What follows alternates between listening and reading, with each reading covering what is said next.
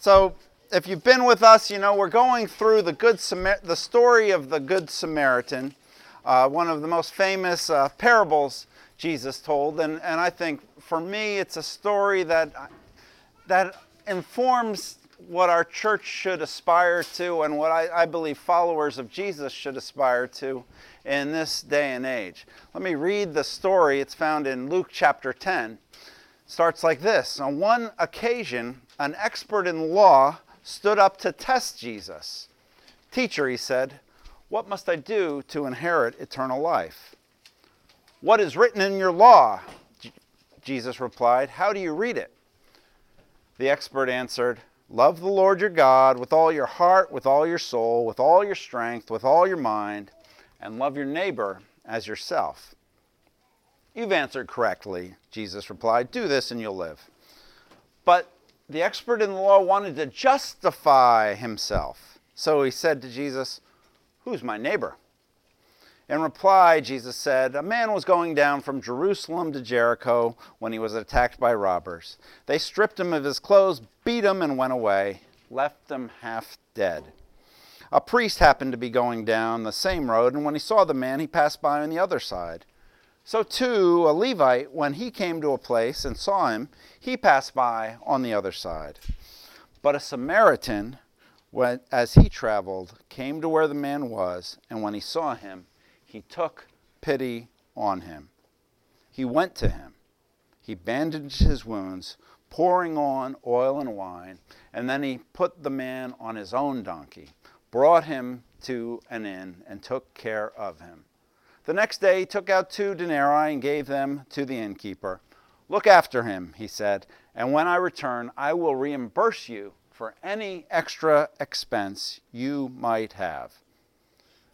Then Jesus asked, 'Which of these 3 do you think was a neighbor to the man who fell into the hands of robbers?'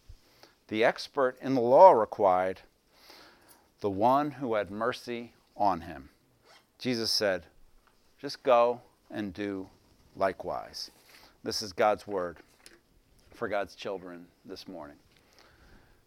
Now, one of the things that's interesting to me as kind of a Bible geek and a word geek is to notice and to recognize in the Bible, in American conversation, in our language, there's a lot of phrases that have crept in that actually have as their origin biblical allusions. Like, even people who've never read the Bible before know what you mean when you say it was a David and Goliath situation. People know what it means when we talk about a prodigal son.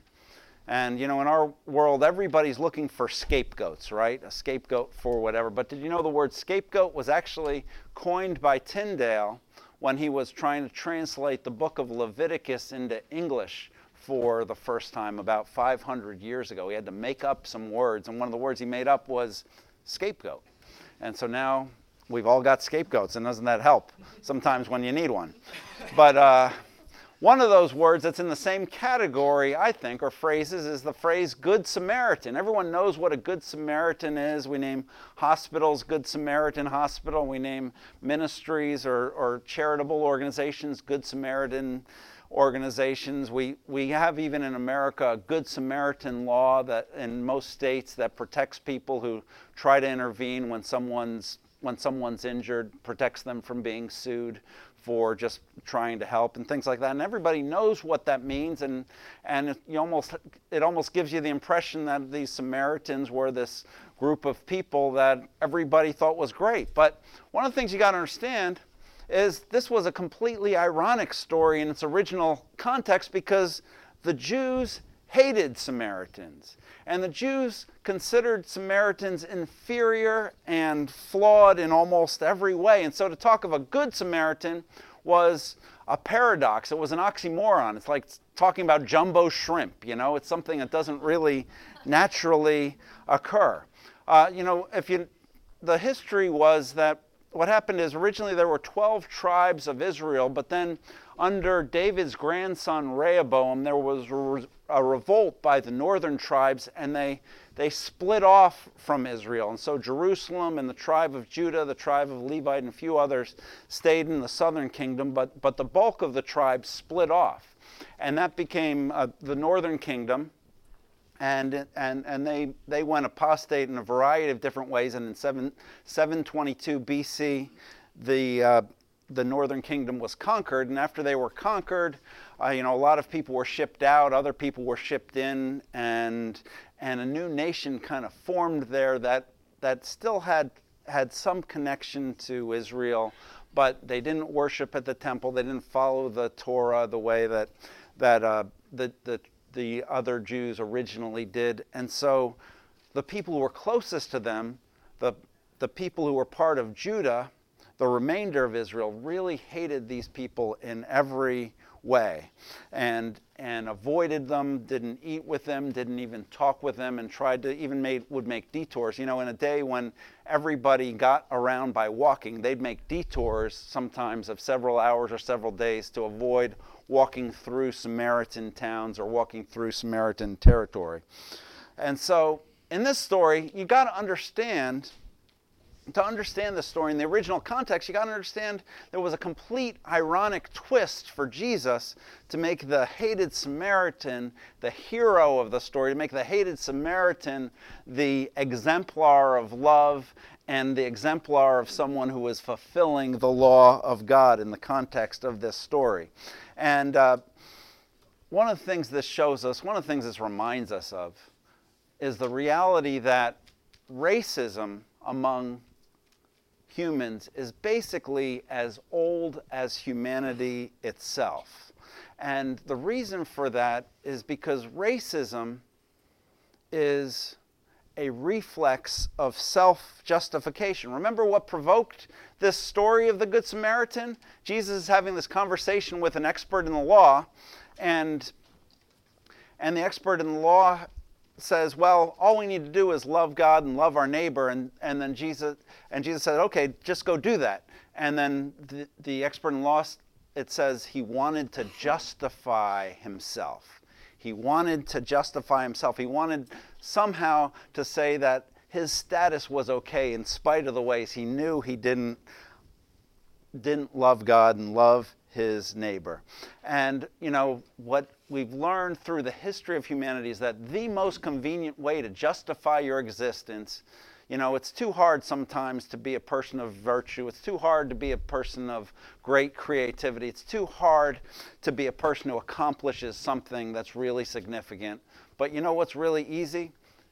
To justify yourself by looking down on someone else. To justify yourself by pushing someone else down, by finding someone else to blame for your problems and your issues. The easiest way to make yourself superior is to find someone else and say they're inferior. The easiest way to make yourself feel innocent is to find someone else to blame for all of your problems. And so the Jews did this to the Samaritans. They were their whipping boy, but then fast forward, the Germans did this to Jews. White people have done this to black people. Christians do this to Muslims. Throughout history and all around our world, one of the ways we validate ourselves and justify ourselves is by finding someone else we can blame for our problems, or finding someone else we can consider ourselves superior to. And that's a base instinct of the human heart. In our frantic effort as humans to justify ourselves, if we just find someone else to condemn, then we can feel validated. As we're trying to elevate ourselves, if we can push someone else down, we can get a head up. It's the easiest way for politicians to score points. It's the easiest way to whip a crowd into a frenzy. And that's why it's so warned against in Scripture. If you think of the Bible, for those of you who know the Bible, you know that Paul wrote 3 magisterial expositions of the doctrine of justification, right? He wrote the book of Romans, the book of Ephesians, the book of Galatians, which are the 3 books where he really expounds the Christian doctrine of justification.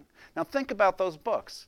A big part of his argument in each of those books, a major part of Romans, a major part of Galatians, a major part of Ephesians, is talking about the equality of humanity and how we're all on the same footing before God. Go back and read Ephesians chapter 2. Read Romans chapter 2. Read Galatians chapter 3. That's one of the that's one of the linchpins of his explanation of what justification by faith alone through grace alone means. It means letting go of our racism, letting go of our tendency to think that we're superior because of how we're born. And, if you understand the history of civilization, if you understand the history of philosophy, one of the things that you recognize, that everybody who studies this recognizes, that one of the great contributions of Christianity to Western civilization is the doctrine of the universal dignity of all humans. And that's an absolute fact.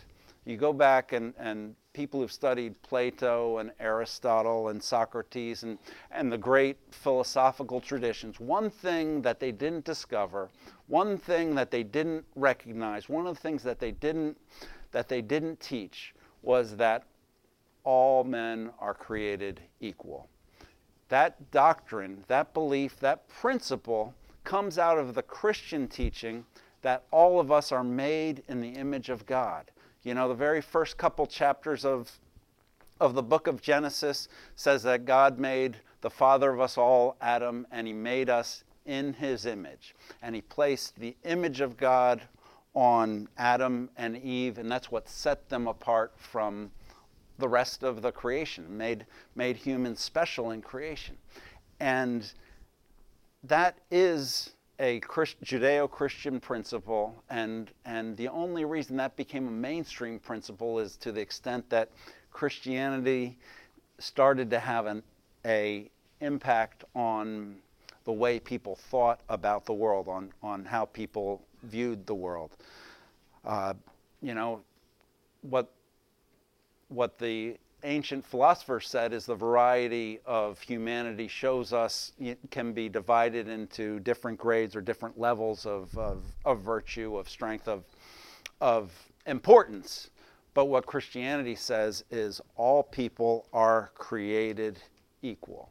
And that comes from that Christian doctrine, and I believe that civilization is not likely to continue to hold on to that doctrine if we lose touch with the idea that we're all made in God's image and we're all bearers of God's image. So this is tremendously important, but it's of the heart of the Christian faith. And one of the things this leads to is it leads to compassion. It says, remember the story? The priest and the Levite, so these are two very religious people, and they're coming down from Jerusalem. So they've been at the temple, they've been doing, they've been at a worship conference, they've been raising their hands and singing and praying and doing all the things that you do, and they're on the spiritual high, and they're coming off the mountaintop. They have to get back to their family, they got to get back to work, but they're on the road from Jerusalem to Jericho, going down from Jerusalem, down from the mountaintop, and they're like, ooh, there's a dead guy there. I better just keep moving. Oh, there's a guy who's been beaten up. I don't want to stop and let him mess up my schedule here. So I'm just gonna keep moving. Those guys who are supposed to be so close to God, who've just had this mountaintop experience in Jerusalem, they ignore the person in need. And then the Samaritan comes, and you expect the Samaritan to be the villain. Because like I say, the experts in the law had a very bad view of Samaritans, and yet he sees that person. He sees not a Jew or a Greek or a Samaritan. He sees a person, and he has compassion on him. See, what characterized the Samaritan was compassion towards his fellow man. And compassion, what does that mean? My definition of it is simply this, that we're so connected to someone that their pain becomes our pain, that their sadness becomes our sadness, that their sorrow becomes our sorrow.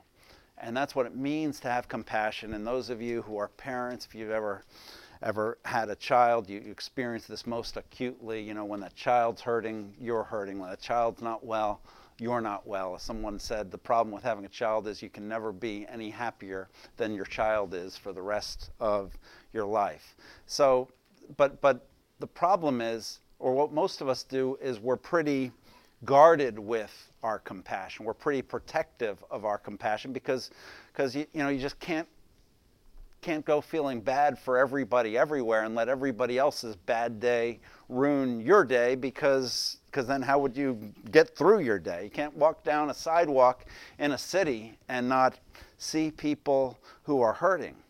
But when you look at the life of Jesus, one of the things that's striking about Jesus is everywhere he went, he saw hurting people, and he always, what the Bible says over and over again, the way he's described, Jesus' emotions are described most often is he was moved with compassion for them.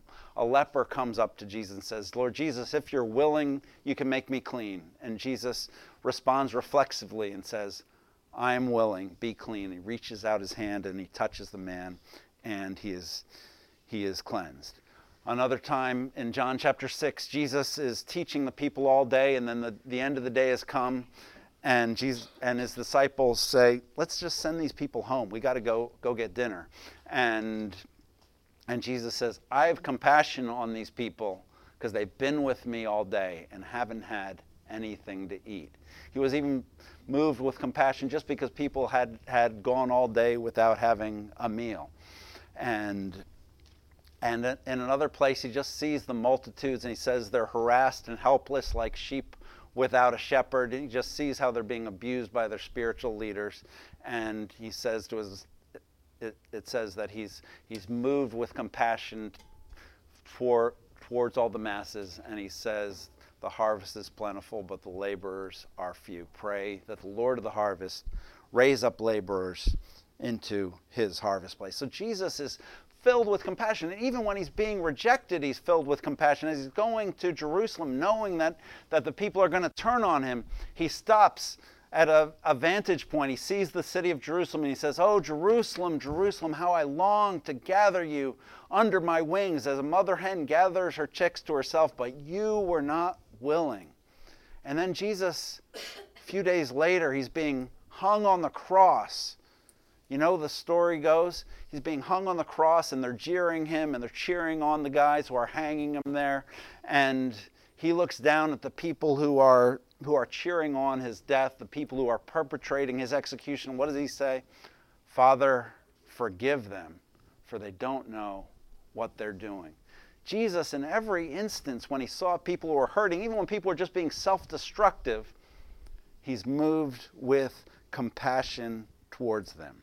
He didn't avoid the problems of people, but he let those problems train wreck him, and that moved him to help the people. And the difference between the Good Samaritan and the priest and the Levite is the priest and the Levite didn't have any time for compassion. They were just worried about getting home on time. The Samaritan saw someone who was hurting and had compassion on them. I think one of the most brutal places we can be in life, when you find yourself in a place in life when you're hurting deeply, hurting physically, hurting personally for whatever reason, feeling devastated, and in the midst of that devastation you realize nobody really understands what you're going through. Nobody really cares about what you're going through. That makes whatever you're going through feel that much worse. So I was talking to Lester this week, and I said, I'm speaking about a topic I'm not really qualified to talk about. I'm talking about racism in America. I said, what do you think I should talk about? And Lester said to me, "Well, tell people it's all about having compassion on your fellow man." One of the problems with racism, one of the reasons we revert to racism, I think, is to narrow the spectrum of people we have to feel compassion for, to narrow the range of people we've got to actually care about. But if we start recognizing that all people are created equal, because all of us are made in God's image, then we have to be moved with compassion to the people who are around us. And so I think what the challenge of the Good Samaritan, the story, is we got to start seeing people the way Jesus saw people, and then allow ourselves to be moved with compassion the way Jesus was moved with compassion, the way, in this story, the Good Samaritan was moved with compassion. Third challenge I want to show you here is that we find virtue in the strangest places. You know, what's interesting about this story, Jesus could have told this story differently. He could have said, you know, a priest was going down and walked by, and then a Levite was going down and walked by and ignored the guy. But then an expert in law came by, someone like you, and he saw this hurting guy, and he reached down and helped him, and he discovered he was a Samaritan, and he helped him anyway. And that would have been a convenient way to tell the story, in a sense, right? Because that would have communicated that, well, you know, you have this inside of yourself. But instead, Jesus switches things around. He puts the expert in the law as the victim who's lying by the side of the road, dying, and instead he puts the Samaritan on the horse and makes the Samaritan the person who was helping him. So on the one hand, Jesus' backhanded slam at the priest is also a call, a challenge to the expert in the law to open your eyes and see that there's virtue and that there's goodness in humanity in places that you might not expect it. And here's the danger, I think, for all of us, a danger I know for all of us, is that what we tend to do is baptize our culture and baptize our customs and say that the way I was raised is the right way, the way I've been taught things to do things is the right way, and the way we've always done it is the way it ought to be done. You know, it's my way or the highway. And one of the benefits, I think, one of the advantages of crossing cultures, visiting other countries, getting to know people from different backgrounds and making friends with people from different backgrounds, is that as we do that, one of the things we discover is that these are people who do things completely different than us, and yet in some ways maybe it's better than the way we do it. These are people who wouldn't raise their children the way we raised our children, but maybe there's some insight, some things that we can learn from that. And so Jesus' twist in this is to make the Samaritan the model of virtue, when all of Jesus' contemporaries would have seen the Samaritan as the other who was flawed. But think about it this way. What Jesus wants the guy to think about is, what if you were the one who was walking from Jerusalem down to Jericho, and you had a bunch of thieves jump on you, and you were left by the side of the road, and you were bleeding, and a priest came by who you knew was ceremonially clean, but then he ignored you. And then a Levite comes by who you knew had just been worshiping at the temple, and he ignored you. And then a hated Samaritan came by, and he actually paid attention to you. Which one of those people would be most important to you in that circumstance? Right? You wouldn't care how ceremonially clean or how doctrinally correct the priest and the Levite was. You'd care about the person who actually had compassion on you. And that's the challenge for all of us, I think, is to learn to see the good and the virtue in others, and be willing even to critique the way you see things, to be open to the things in the culture you were raised in, the way that you came up, that you recognize are actually deeply flawed and deeply dysfunctional, that you've got to grow out of if you're going to become the person that God wants you to be. And, you know, that's really the challenge of culture. You know, Jersey City celebrates the fact that, according to some metrics, this is actually the most diverse city in America. Did you guys know that? If you look it up, there's these surveys done, and we're the most diverse city in America. And that's great because, you know, you can get Indian food, and you can get Mediterranean food, and you can get Chinese food, Mexican food, and it's all. There's all these opportunities to experience different cultures, different kinds of music, different kinds of dance, different kinds of art, and all these, and make friends from all over the world and things like that. But one of the things I've learned over the years is that culture, actually, it's not about food and music and dance and art. You know what culture really is? It's the way you view time. It's the way you view personal space. It's the way you interact with other people. You know, I mean, in some cultures, if you're meeting a German person, for example, and you say you're going to meet at 12, and you show up at 12:05, it's like they're gone already because they assume you canceled the meeting. But then in other cultures, you say you're going to meet at 12 and you show up at 12:45 and you don't even say anything about it. You know, just roll with it because that's just the way it is. But you know, these cultural differences make a big difference and can cause all kinds of drama in the way people relate. You know, in some cultures, greeting everybody, even someone you're meeting for the first time, with a warm hug is just the way you say hello. And then in other cultures, that feels like a gross invasion of someone's personal space.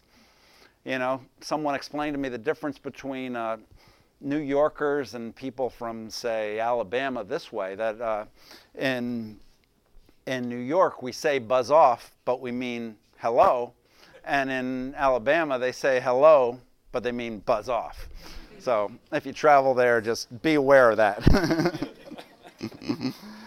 So, but the challenge, Jesus says, is, you know, you experts in the law don't have this all figured out. You need to learn something from other cultures. And that's an opportunity for us in a multicultural city. That's the opportunity and the challenge in a multicultural church, is to learn from one another and to be, you can't learn from one another unless you're open to recognizing the areas where you've got a lot to learn, right? You don't learn until you recognize you've got something to learn.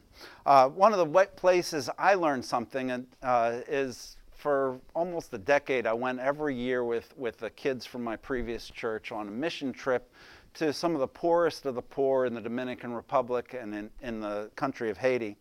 And you know, it's amazing to see the way people are living sometimes in these villages where their houses are literally made out of scraps, and they've got dirt floors, and you know, their daily life is rougher than any camping trip that I've ever been on.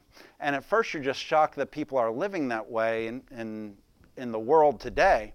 And then as you get to know them, one of the things that strikes you when you get past some of those things is how much fun they're having and how much joy they have, and how even as they're living in abject poverty, you know, on $2 or $3 or $4 a day sometimes, they're actually living lives of joy. And the reason is because they're so poor, they develop a strong network of friends and they depend on one another. I mean, how do you secure your belongings if you don't have a house with a lock on the door? You just trust that your neighbors are watching your stuff. And how do you arrange for childcare if you're only making a couple dollars a day? Well, one of your neighbors is going to be watching your kid, and you know, how do you manage food when you don't have a refrigerator? Well, when you have an abundance, you share it with your neighbors, and when they have an abundance, they share with you. But all of these interdependences, you know what that does? It develops relationship. It develops a human connection. It develops a bond between people. And one of the challenges, one of the things we recognize on these trips, and something that a lot of students of culture have recognized, is that as we become more affluent, we become more independent. We just build stronger locks. We hire people to take care of all of our issues. We don't need to ask anybody for help anywhere, and we're too busy to offer help to other people. And you know, when you're not asking people for help, when you're not offering help to people, when you don't need people to do anything, you find yourself all alone. And as you find yourself all alone, what happens? Then depression and anxiety and all of these other things become the maladies of our lifestyle. It's a predictable consequence of living a life of isolation and of self-sufficiency and of not developing any human bonds, any human relationships. So but it took for me going to these places where people, you know, literally don't have clean water to drink, don't have indoor plumbing and things like that, and seeing how they do life. Took me doing that to see some of the things that we're missing out on.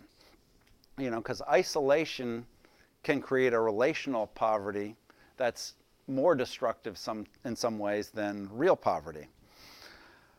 But that's possible in all cultures. I have a colleague named Leonce Crump who's got a pastor in Atlanta, and he puts it this way.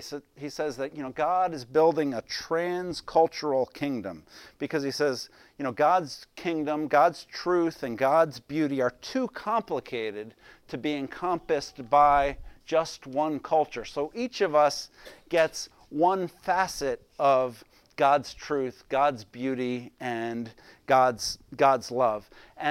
And the fullness of God's beauty and God's love is only going to be experienced when all of these cultures are together in unity and diversity in the same way. And that's kind of what Revelation chapter 7 says. John has a vision of the final assembly of the church triumphant, and he says, "After I looked, there before me was a great multitude that no one could count, from every nation, every tribe, every people, every language, standing before the throne and before the Lamb." And that's a picture that John has of heaven. It's not that all of our differences have been abrogated and everyone's speaking the same language and that everybody's the same people and that everybody's the same nation and everybody's the same tribe now. No, it's that all of those differences are recognizable. All of those differences are still there, and yet they're all united because they're standing before the Lamb together. And that's a picture of the transcultural kingdom. Every tribe, tongue, and nation, not abrogated or eliminated, but in harmony before God.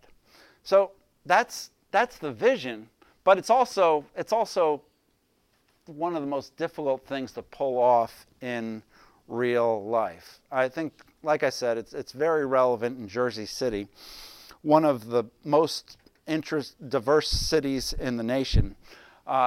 Historically, the way cities worked up until a couple decades ago was that even in a diverse city, there were neighborhoods, and those neighborhoods were defined by who lived in those neighborhoods. And you knew, especially if you were a young man, that you didn't go into a neighborhood where you didn't look like everybody else in that neighborhood, because then bad things would happen. So there were these ghettos, and you stayed in your ghetto, and that was where there was the grocery stores that you felt comfortable with. That was where the church was that you could go to. That was where the restaurants were that you fit in, and that's where all your people were, and you wouldn't move to another ghetto. But cities have changed in the last couple decades, and now everybody can live anywhere they want to. Part of that is because, frankly, cities are a little safer now, and so people feel comfortable doing that. Part of that is because cities are so expensive now that you just got to find a place where you can find a place and just live there and deal with it. And that's what makes it interesting. It used to be, when cities were ghettoized, that every ghetto had their own church. The Polish people had the Polish Catholic Church, the Italian people had the Italian Catholic Church, the Irish people had the Irish Catholic Church, and everybody knew this is the church where we go to. And the most segregated hour of every week was Sunday morning. But and that's the way, up until a couple decades ago, that's what we accepted. That's the way we thought things were. But now I think people are starting to recognize that's not the way things were supposed to be. If you read the New Testament, one of the things you see is that the early church was wildly diverse. All of the congregations in the early church were wildly diverse. And the other thing you see is that caused all kinds of problems.